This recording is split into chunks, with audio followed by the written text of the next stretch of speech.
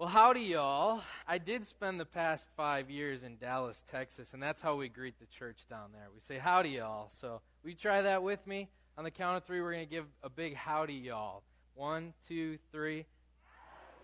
Oh, now you're getting it. I feel right at home. This is good people here. This is good people here.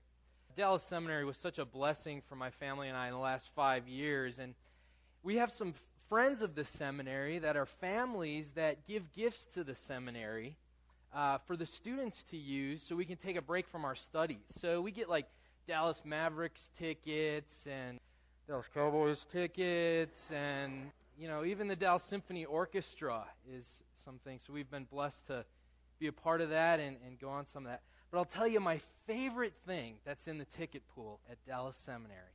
My favorite thing, I go by there daily and I just look to see if they're in there, are tickets to the Mesquite Championship Rodeo. I'm telling you, the O'Briens love us some rodeo. It is so much fun. And, the rodeo is a crazy place. And if you can get to the rodeo early enough, and your children are under 70 pounds, and you're not a sheltering kind of parent, you can sign them up to do mutton busting. So here's how this works.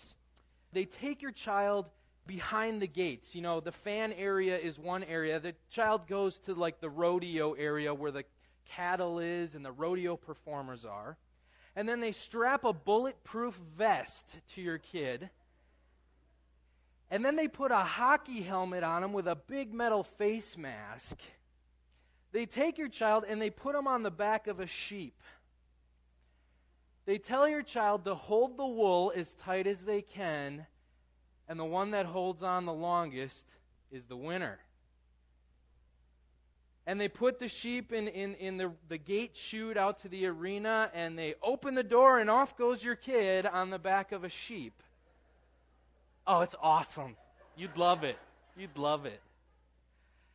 And so I remember several of my children have done it. Logan's got a few trophies. Caitlin's even got a trophy. And I remember the first time I picked Logan up, they parade the parents out to the arena to pick your kid out of the dirt and horse poop that's there. I remember that first time I picked Logan up, he's just grinning, ear to ear. And what do you think he said to me? Yeah, can I do it again? I think why we love the rodeo so much, why it's so cool, is at the rodeo, you're not merely a spectator. You're not merely watching what's going on. You get to participate in the action. That's what's so cool about it. You become not only a spectator, you get to be part of the unfolding story of the evening. And that's why we love the rodeo. It's a good time. You would love it. If you ever get down to Dallas, please do yourself a favor and go to the rodeo. You'd love it. As part of our time at Dallas Seminary, Krista and my wife and I, also spent 21 days in Israel. And we got to be part of a study trip in Israel. And I'm telling you that this study trip changed my life. And it was really because when we were walking the Bible places, when we were at the Bible events, when we were digging in the ground at Jericho, we no longer were mere spectators of the Bible. We were now participants in the unfolding story. And today I'd like to talk to you a little bit about that story. I'm going to try my best, but I need your help to have us participate in the story. A very familiar story that we know and we've read many times, but I want us to participate in it. I want you, get this morning, not just to be a spectator of the Bible, not just to be a reader of the Bible, but I want you to see the Bible in HD this morning. Can we do that together? I hope we can. I'll do my best to do that. That's my goal. That's where we're going. As part of our trip, I got to spend a day at the archaeological excavation at a place called Khirbet El Maqader. There's my family. There's actually Krista and I in Hezekiah's tunnel in Israel. That's a lot of fun. You get to get wet. That's like the Israeli water ride, walking through a tunnel. But it's a lot of fun. And I spent a day out at Khirbet el-Maqadir, which we think is the biblical site of Ai. There's a traditional site. It's west of the site of Khirbet el-Maqadir. And we think we're about to rewrite the history books. We think all the maps in the back of your Bible are wrong. And Ai of Joshua chapter 8 is in a different location. And as we were digging, we were opening up a new square and literally sticking my spade in, we found broken pottery. Broken pottery from the 1400s BC. You thought some of those cars next weekend were old, right? I mean, this stuff's from 1400 BC, and I'm picking it up, and it's in my hand. The Bible no longer becomes a spectator sport. I was participating. I held the history in my hand. And this morning I want to tell you that the Bible is a book about real places, real people, and real geography and history that actually happened. In fact, Pastor Matt allowed me to set some of my stuff up on the table in the back. If you get a chance, go back and look. You can pick up the pottery. You can look at the mosaic tiles. My son's brought his shofar this morning that he's going to do something for us. I'd encourage you to do that. Don't worry, you can't break the pottery. It's already broken. So don't worry. But it is from 1400 BC. And I'd love you to see that. It was an incredible experience. It really was. So, I need you to get out your metaphorical spades this morning because we're going to go digging. And we're going to go digging. But before we do that, I want to ask you a couple of foundational questions. These are what we call penetrating questions.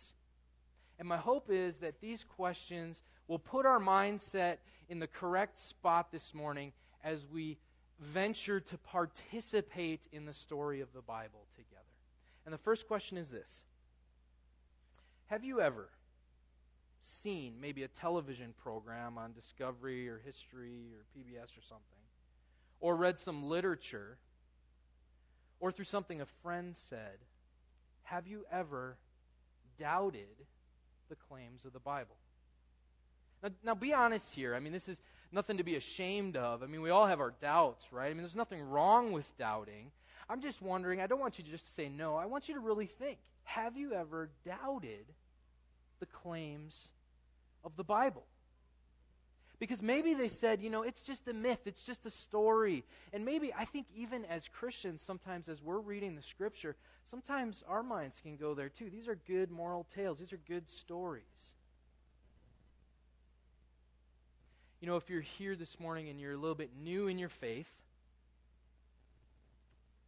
I would encourage you, one of the best things you can do to grow up in the faith is to read your Bible. Maybe you don't have a good Bible reading plan. I would encourage you to get one. I encourage you to read it daily, to get in there and wallow around a little bit, as we say in Texas, and learn what the claims of the Bible are.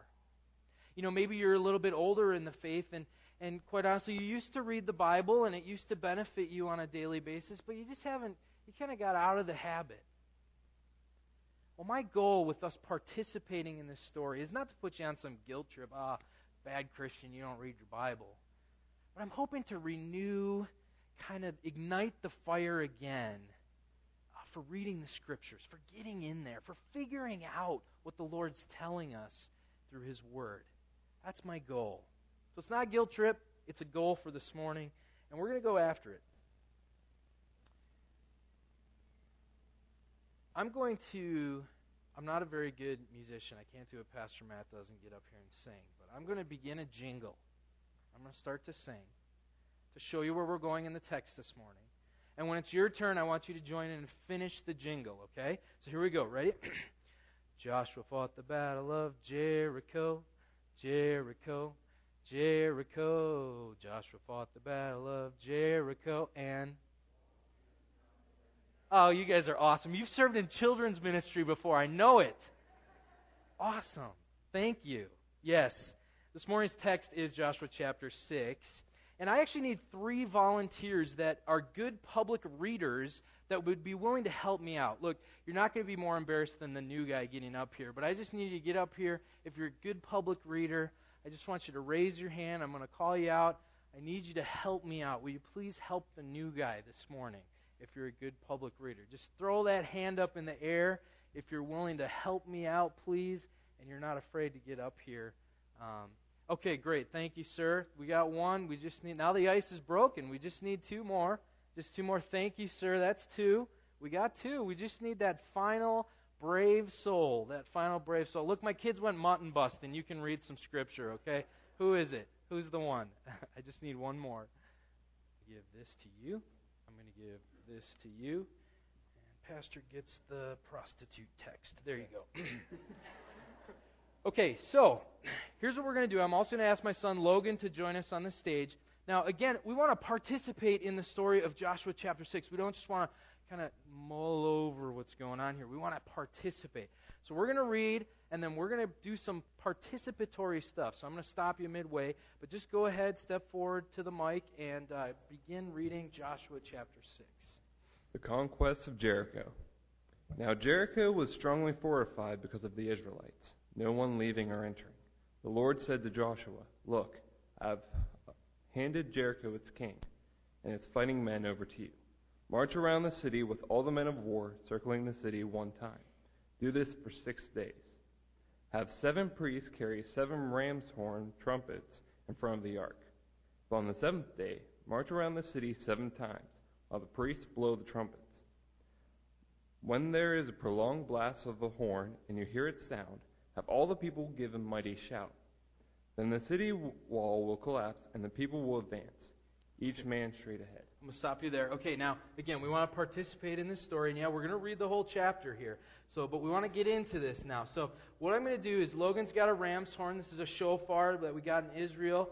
For some reason, these things are incredibly hard to make any sound out at all. But this boy's got the gift. So he's going to give a big blow on his horn, and then we're all going to shout because we want to get into this.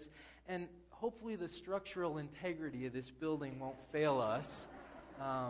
But we're going to try this, okay? Logan, so why don't you give us a big old blow, and we'll shout. Ah! Okay, great. You can continue reading. So Joshua, son of Nun, summoned the priests and said to them, "Take up the ark of the covenant, and have 7 priests carry 7 trumpets in front of the ark of the Lord." He said to the people, "Move forward, march around the city, and have the armed troops go ahead of the ark of the Lord." After Joshua had spoken to the people, 7 priests carrying 7 trumpets before the Lord moved forward and blew the trumpets. The ark of the Lord's covenant followed them. While the trumpets were blowing, the armed troops were in front of the priests who blew the trumpets, and the rear guard went behind the ark. But Joshua had commanded the people, "Do not shout or let your voice be heard. Don't let one word come out of your mouth until the time I say, 'Shout.' Then you are to shout." So the ark of the Lord was carried around the city, circling it once. They returned to camp and spent the night there. So, thank you very much. Your turn. Well, while you're switching places, we'll all be quiet because we're commanded not to talk. So, Joshua got up early the next morning. The priests took the ark of the Lord, and the 7 priests carrying the 7 trumpets marched in front of the ark of the Lord. While the trumpets were blowing, the armed troops went in front of them, and the rear guard went behind the ark of the Lord.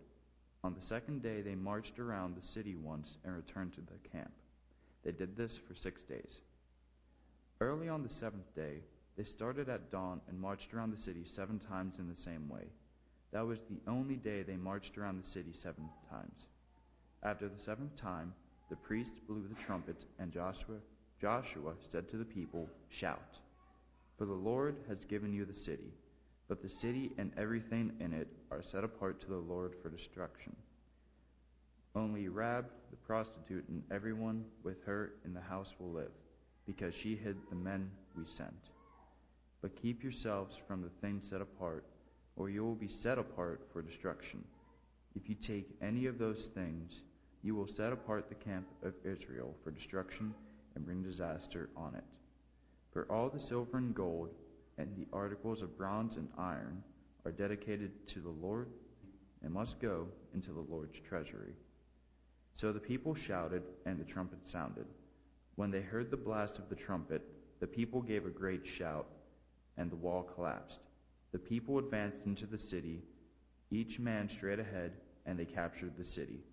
and And we're going to actually do this again.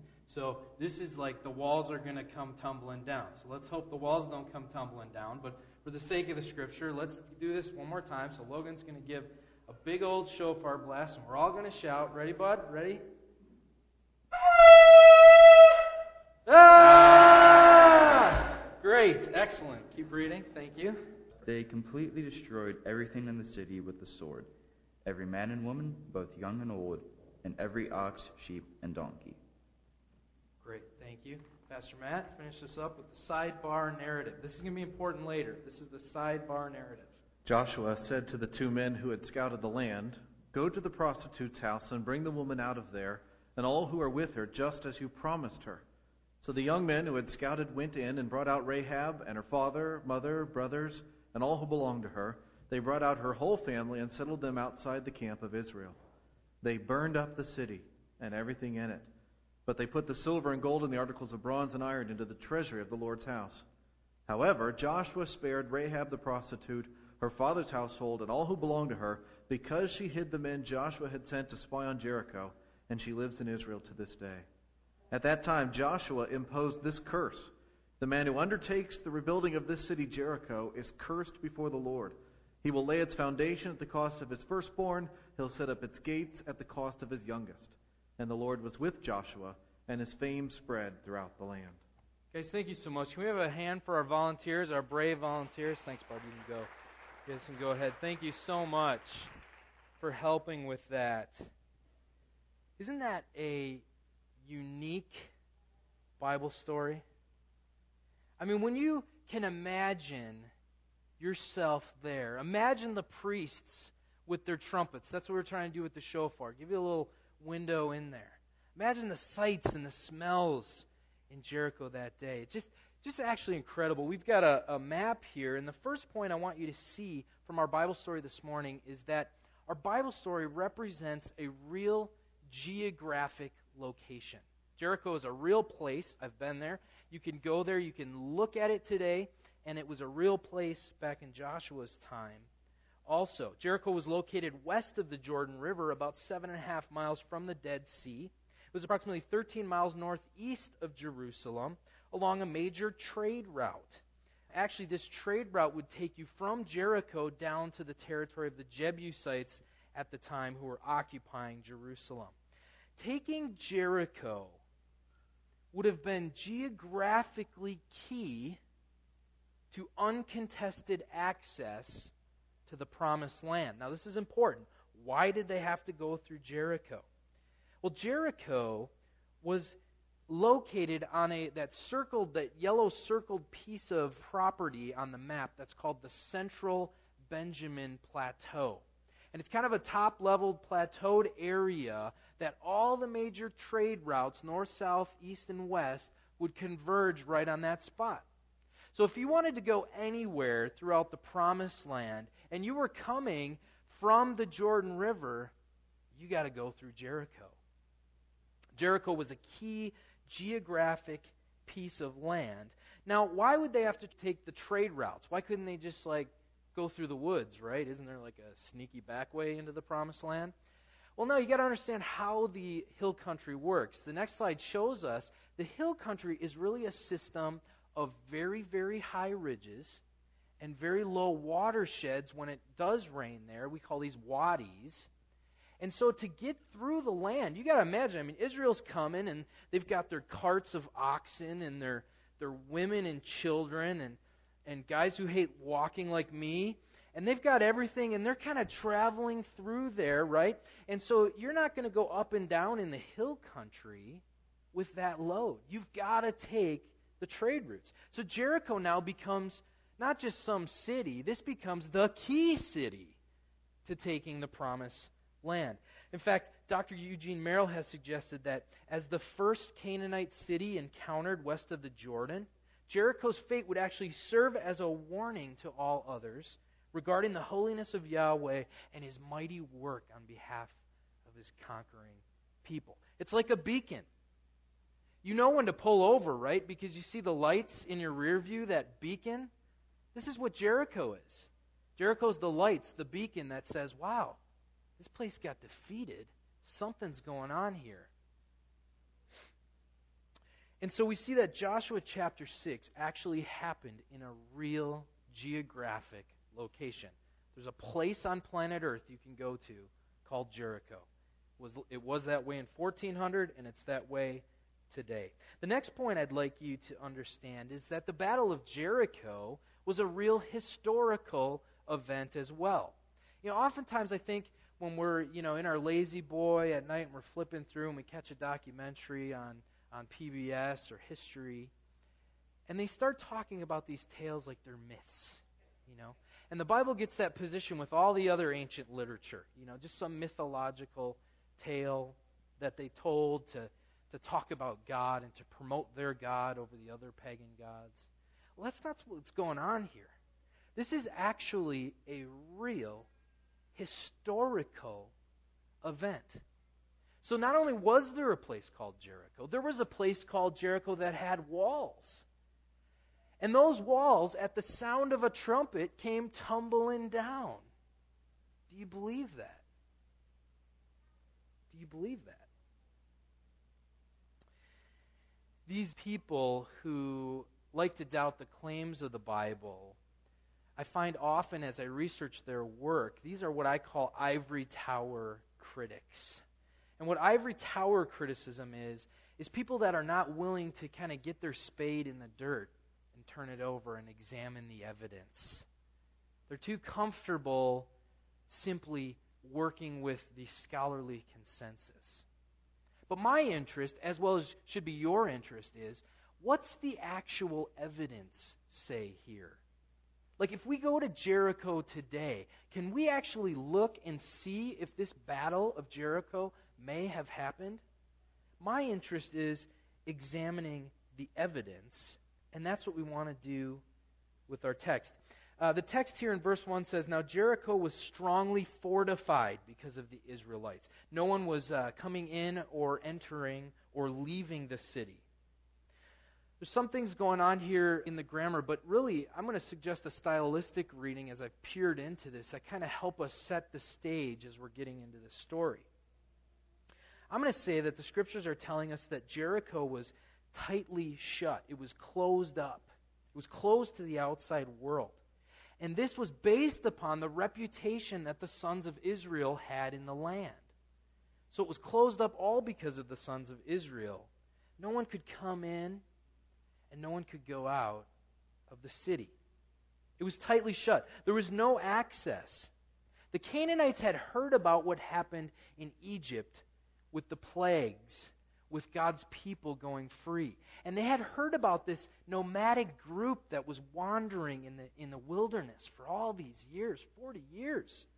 And they had heard about that. And then from Jericho, you can actually stand on top of the tell and you can look out east and you can actually see the Jordan River, you can see the plain, you can see what's going on. And they saw the Israelites camped there. They saw the smoke from their fires. They saw what was going on. They saw the pillar of the Lord. They didn't want any part of this. This is why the city's closed up. They're shut down. This is a natural disaster about to happen. And so it's closed up. Something's going on here, and they knew it. So they closed down for business. So Jericho's closed up. Now, the Lord goes to Joshua. He says, "Joshua, my man with the sword. You're going to go in and you're just going to take that thing, you and your boys." No, that's not what he said. He said, "Joshua, I want you to walk around the city. I want you to do it quietly. I want the priests to go before you with their shofars. I want you to do that for 6 days, and then on the seventh day, I've got some special instructions." Can you imagine the faith that must have taken? Imagine the faith that must have taken for Joshua. Joshua was a warrior. I mean, for all intents and purposes, Joshua was a cold-blooded killer. I'd hate to meet that guy in an alley with a sword. I mean, he would just do me in. So think about what you do at your job. You're, of course, the best at what you do at your job. Imagine if someone said, "Don't do it that way. Do it this really weird way, and then get everybody else in your office to do it with you." And this must have taken incredible faith for a man like Joshua. There's a faith lesson in this story for us here. Joshua is a man of faith. I'm still interested to see if we can verify these claims historically. I think that's where the rubber meets the road, so to speak. I've got a short video I'd like you to watch as we're examining this evidence here.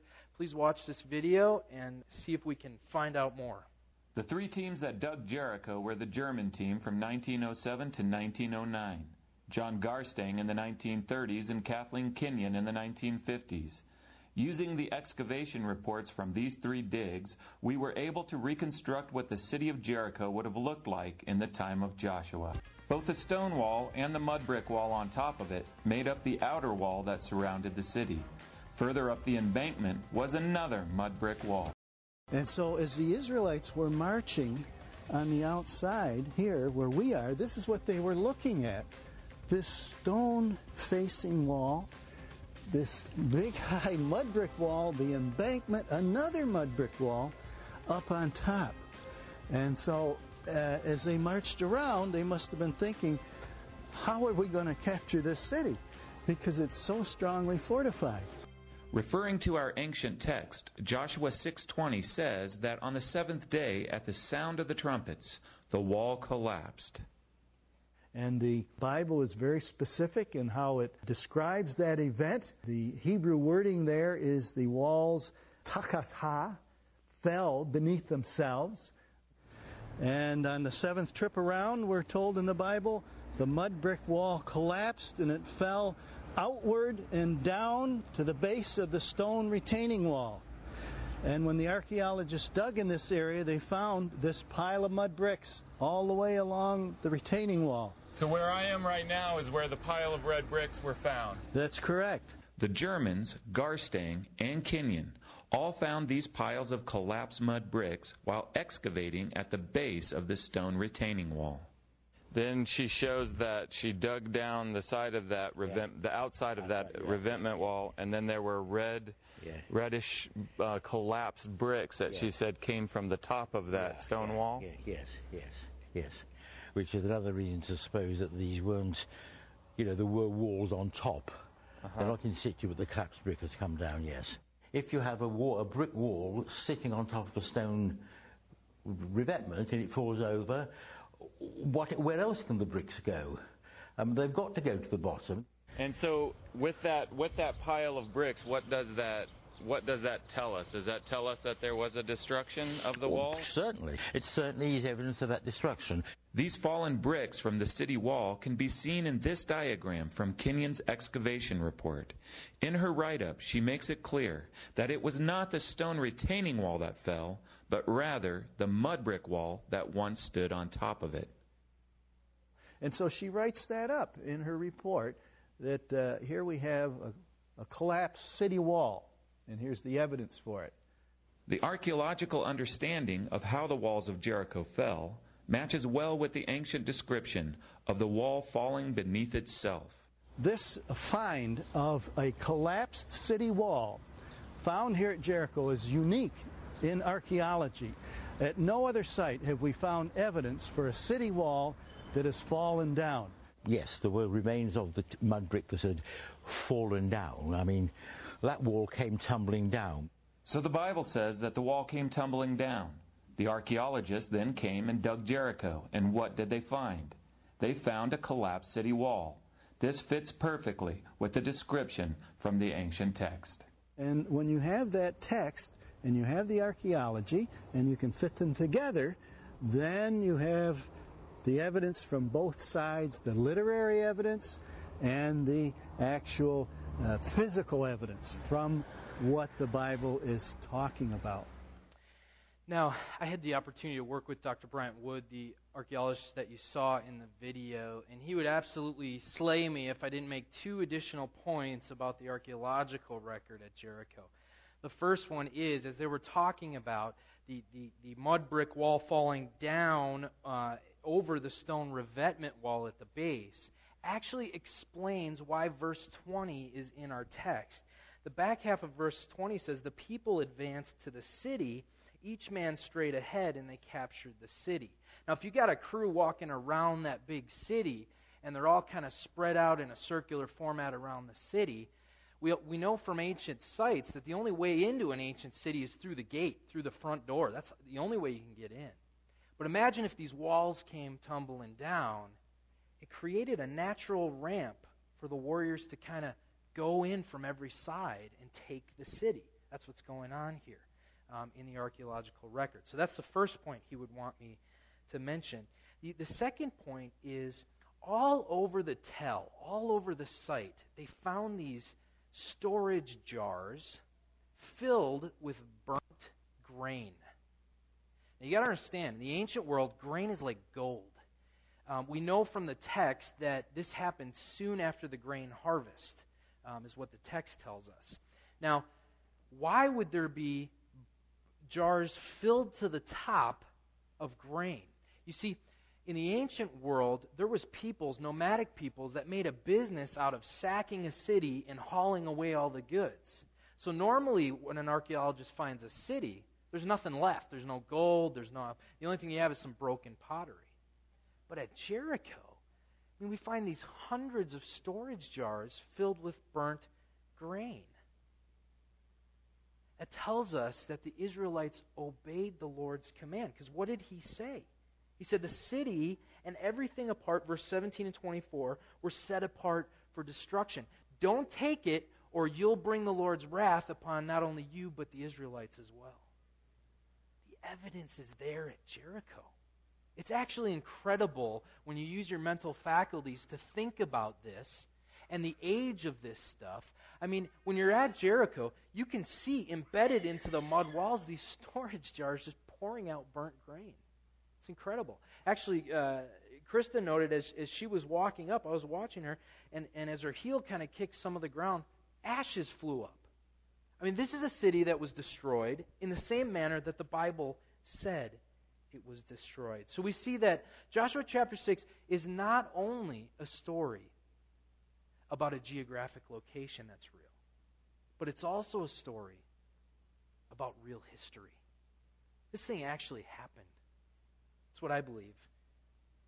Joshua chapter 6 is also a story about real people. Now, remember I said remember the sidebar narrative of Rahab, because I think that this sidebar narrative of the story of Rahab actually shows us that the Bible is concerned about not just historical fact and some kind of doldrum historical records, but the Bible's concerned about showing you that God's concerned about real people and taking care of real people. And I think that's what the Rahab sidebar shows us. Now, I often hear people say to me, but Sean, isn't it kind of bad that God wiped out a whole people just so he could move his people in? I mean, it's kind of like you going into a neighborhood saying, I want that house, and walking in and slaying all the people and moving your family in. I mean, isn't that kind of bad? I mean, why would God do something like that? I thought God was loving and merciful. Well, God is loving and merciful. But this is a fair objection. And I think as believers in the text, people who read the text, who deal with the text, because the Bible is dealing with real issues here, we need to be open to those sorts of objections. I want to give you my two best answers to why God did this, and you can kind of think a little bit more about it and tell me if I'm on track here. You know, first, I think Israel was used as a tool by God to destroy the Canaanites because of their grotesque level of national sinfulness. Remember Genesis 15 and what God told Abraham? He said, you'll go into the land when the sin of the Amorites reaches its full measure, right? You remember that? Well, the Amorites in Abraham's day were the Canaanites in Joshua's day. They were the possessors of the land. And so we know that their sin had reached their full measure. It was time to go in the promised land. This was a grotesque people that was involved in all sorts of corporate sinfulness that was going on. And so this shows us that God's punishment was pre-promised and not some sort of genocide or fratricide to wipe these people out. This was divine justice that was occurring, and it's instructive for us that way. Second, because Israel is in a formal covenant relationship with God, that to disobey God was to break the covenant. Ultimately, Israel knew that obeying God and obeying His covenant promises would bring about blessings for all people. And so they had the greatest good in their mind as they're doing this. I know it's a little bit of a complex thing, but this comes up as people are watching these shows and say, well, how could a good God do that? Those are my two best answers. If you have a better one, I'd love to hear it. So we can't mistake the fact that God wiped out a people here, because He did. But this might give us an opportunity to talk about Jesus and to talk about Jesus' payment on the cross for sin. And that by believing in Him and putting your faith and trust into Him, you can kind of get out of God's divine wrath. You don't have to experience it like the Canaanites did. I mean, imagine if there was no instruction for us to go to for God's divine wrath. There was no instructive text that we could say, look, there it is. This is helpful for us as we think through how God interacts with His people. I really believe it is. Now, Rahab shows us the humanity piece of this story. These were real people who wanted to escape God's divine and imminent judgment. Rahab actually placed her faith in God through His people. And so we see grace in the midst of all of this. We see God's grace, don't we? Can you see God's grace in this story? Listen to what Clement of Rome said in the first century. He's a first century church father. He says, because of her faith and hospitality, Rahab the harlot was saved. For when the spies were sent to Jericho by Joshua, son of Nun, the king of the land realized that they had come to spy on their country, and he sent men out to capture them. The hospitable Rahab, however, took them in, and she hid them upstairs in a room under some stalks of flax.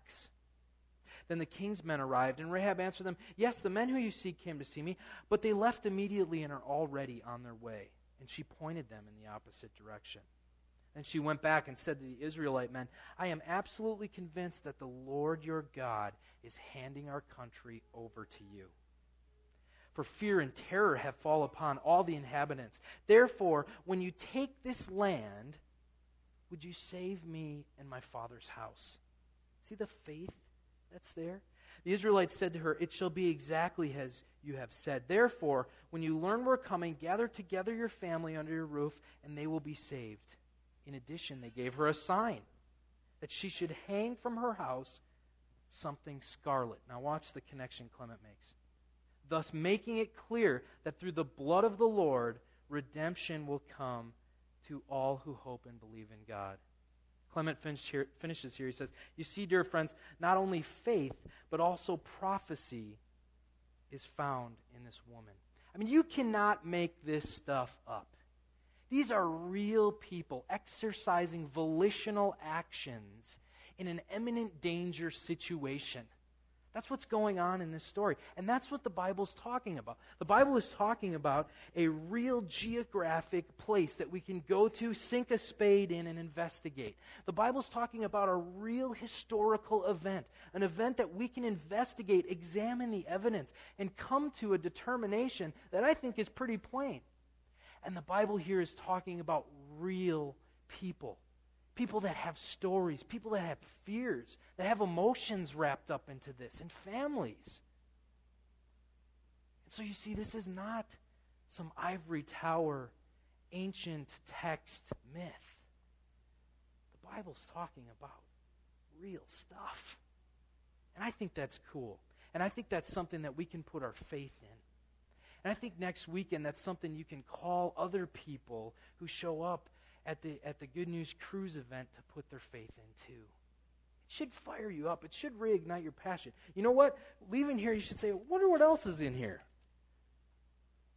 I mean, that's the kind of book this is. It's exciting, and it's real. Now, I want to give you just 3 points of application that you can quickly walk away from here from, how you might live Joshua chapter 6 this week. The first is, I mentioned it before, friends, please read your Bible. That's like step one. Like, get into the text and allow it to get into you. I mean, God went through a lot of work to give us this. we could read it and discover what it says. Please, friends, read your Bible. I know Christians in my life that outside of a church setting, man, they haven't picked up their Bible in weeks or months. And you look at them, they're just like dry, parched. You know what I'm talking about? They're just like, man, I just need something. Scripture can give you that.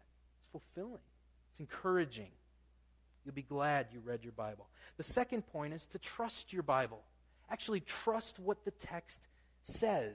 Trust it as a book that's relaying authentic information like we discovered this morning. This is an authentic text.